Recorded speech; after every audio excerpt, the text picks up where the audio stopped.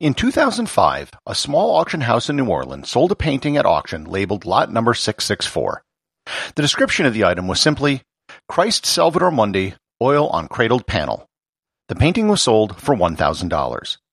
12 years later, the same painting was sold at Christie's in New York for a record $450 million. Learn more about Salvator Mundi, the world's most expensive painting, and the controversy surrounding it, on this episode of Everything Everywhere Daily.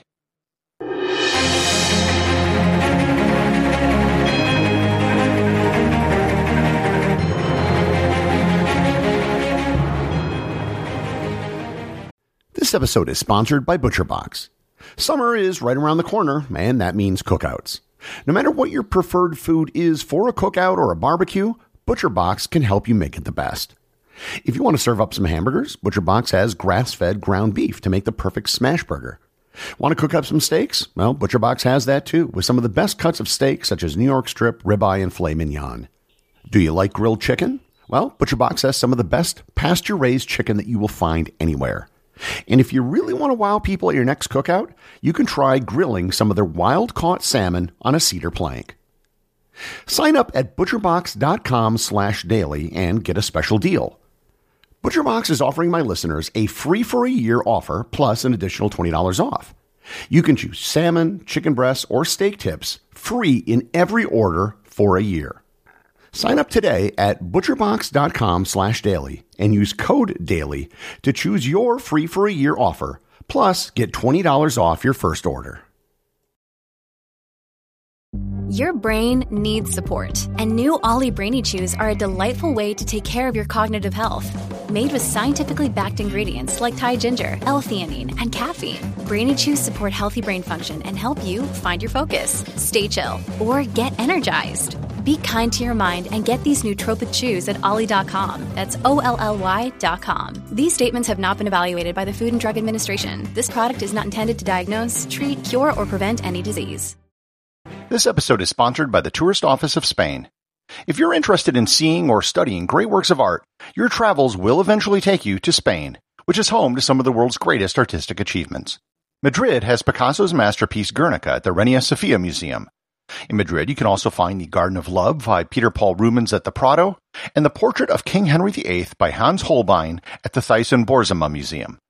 In Figueres, you can view the portrait of Abraham Lincoln at the Salvador Dali Museum. In Bilbao, you can study the Renowned Orders of the Night by Anselm Kiefer at the Guggenheim Museum. And finally, you can view some of humanity's oldest art in the Cave of Altamira. You can start planning your artistic adventure in Spain by going to Spain.info, where you can get all of the information you need to plan your trip. Once again, that's Spain.info. The story of Salvator Mundi is a fascinating one that touches on so many different areas of the world of art and exposes many of its potential problems. Salvator Mundi is a painting that is estimated to be around 500 years old. It's an image of Christ wearing a blue robe. His right hand is held up, with his thumb and first two fingers extended. In his left hand, he's holding a crystal transparent glass sphere. The background is solid black. The painting is on a walnut panel, it's painted with an oil-based paint, and the dimensions of the image are 45.4 by 65.6 centimeters, or 25.8 or 19.2 inches. Oh, and it was believed to have been painted by Leonardo da Vinci. That last bit is what makes this painting so valuable. Da Vinci is probably the best-known painter in history, and his career went well beyond painting. He was a scientist and a naturalist, and his life was fascinating. The guys over at the Renaissance Times podcast have done 17 hours on Da Vinci so far, and they aren't even close to being done. You should go and check it out. It isn't just that Da Vinci is famous, which would be enough to make his paintings expensive. It's also the fact that there are so few of them. The number of paintings which can be attributed to Da Vinci is less than 20, and the authenticity of many of those have been debated by art experts. Very few works of Da Vinci, and that includes the sketches and drawings as well, are in private hands.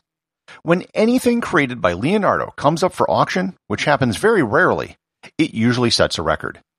If you remember back to my episode about Liechtenstein, the Liechtenstein family sold the portrait of Ginevra de Benici in 1967 for $5 million, which was a record at the time. Bill Gates purchased the Codex Leicester, which was a notebook from Da Vinci in 1994, for a record $30 million. In July 2021, a tiny sketch of a bear head by Leonardo the size of a Post-it note sold at auction for $12 million. So if the works of Da Vinci are so expensive, how in the world did one sell for $1,000 at an auction in 2005? The answer is easy. No one thought it was created by Leonardo da Vinci. The painting that was sold in 2005 was sold by a businessman from Baton Rouge by the name of Basil Clovis Henry Sr. The painting was in really bad shape. There were very large and significant scratches on the painting. There was also evidence of painting over the original painting in a very poor attempt at restoring the image. The existence of a Da Vinci Salvator Mundi is something that had been noted at various times in history. Salvator Mundi simply means savior of the world, and it's been a subject of European art for centuries. There are over 30 surviving versions of Salvator Mundi that were created by Da Vinci students or his admirers. And this isn't uncommon. There are also versions of the Mona Lisa which were created by his students and by his followers. The first documented occurrence of Salvator Mundi dates back to 1638, when it was listed in the inventory of the Duke of Hamilton's estate in London. He was later executed in the English Civil War, and the painting was sold. In 1649, it was listed in the possessions of Henrietta Maria, the wife of Charles I, who was executed. The Royal Collection of Art was then sold by the new English government. The painting was purchased by a friend of the crown and was given back to Charles II when the monarchy was restored. A Bohemian artist by the name of Wenceslaus Haller created an engraving of the painting around 1650 and published it in a book. The engraving is shockingly similar to the painting sold in 2005. Haller noted in the book it was published in that it was based on the original painting from Leonardo da Vinci. The painting was then passed to James II, who gave it to his mistress, who gave it to their illegitimate son, the Duke of Buckingham, who gave it to his illegitimate son, who then sold it at auction in 1763. From this point, the painting just sort of disappeared from the record. Tracking the history of a painting's possession from creation to the present is called an artwork's provenance. Establishing the provenance of a painting is extremely important in establishing value and legitimacy. For example, the Mona Lisa has a very strong provenance. It was painted by Da Vinci, there are several records of other people having seen it, and it was given to the King of France after Leonardo's death, and it's been in the possession of the French state ever since. When Salvator Mundi appeared in 2005, its listing in the auction book declared it to be by an associate of Da Vinci. A consortium of art dealers who were on the hunt for overlooked works of art took notice of the painting. They thought that this might be the lost Da Vinci. Given the large potential upside, they figured they would take a gamble and bid on the painting. They were prepared to bid up to $10,000. However, they were the only bidder, and they got the painting for $1,000. They had two things they had to do. The first was to repair and restore the painting, which was severely damaged. The second was to determine if this was in fact an actual Da Vinci. As far as the restoration goes, they did a fantastic job. The restoration was overseen by Diane Dwyer Modestini of New York University. They literally took the panels apart and slowly, meticulously repaired the scratches and cleaned up the layer of paint that was put on top. The restoration was controversial in itself. They did major work, and there were some people who thought that it should just be left alone. More work was done on the provenance of the painting. It was discovered that before it wound up in the possession of Basil Hendry, it was owned by his aunt, who passed it on to him in 1987. She was a frequent visitor to Europe and would often buy art and antiques. She purchased it in London in 1958 for a whopping £45. The painting's buyer was never identified, which is why nobody knew that it was in Louisiana.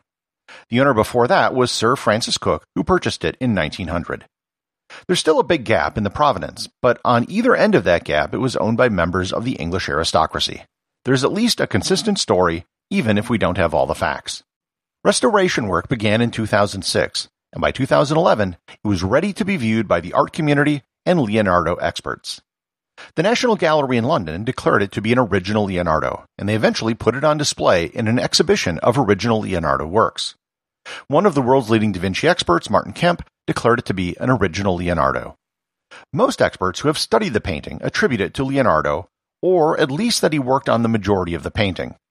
Most of the debate has centered on if full or partial attribution should be given to Leonardo, but there are a few people who have completely denied any attribution.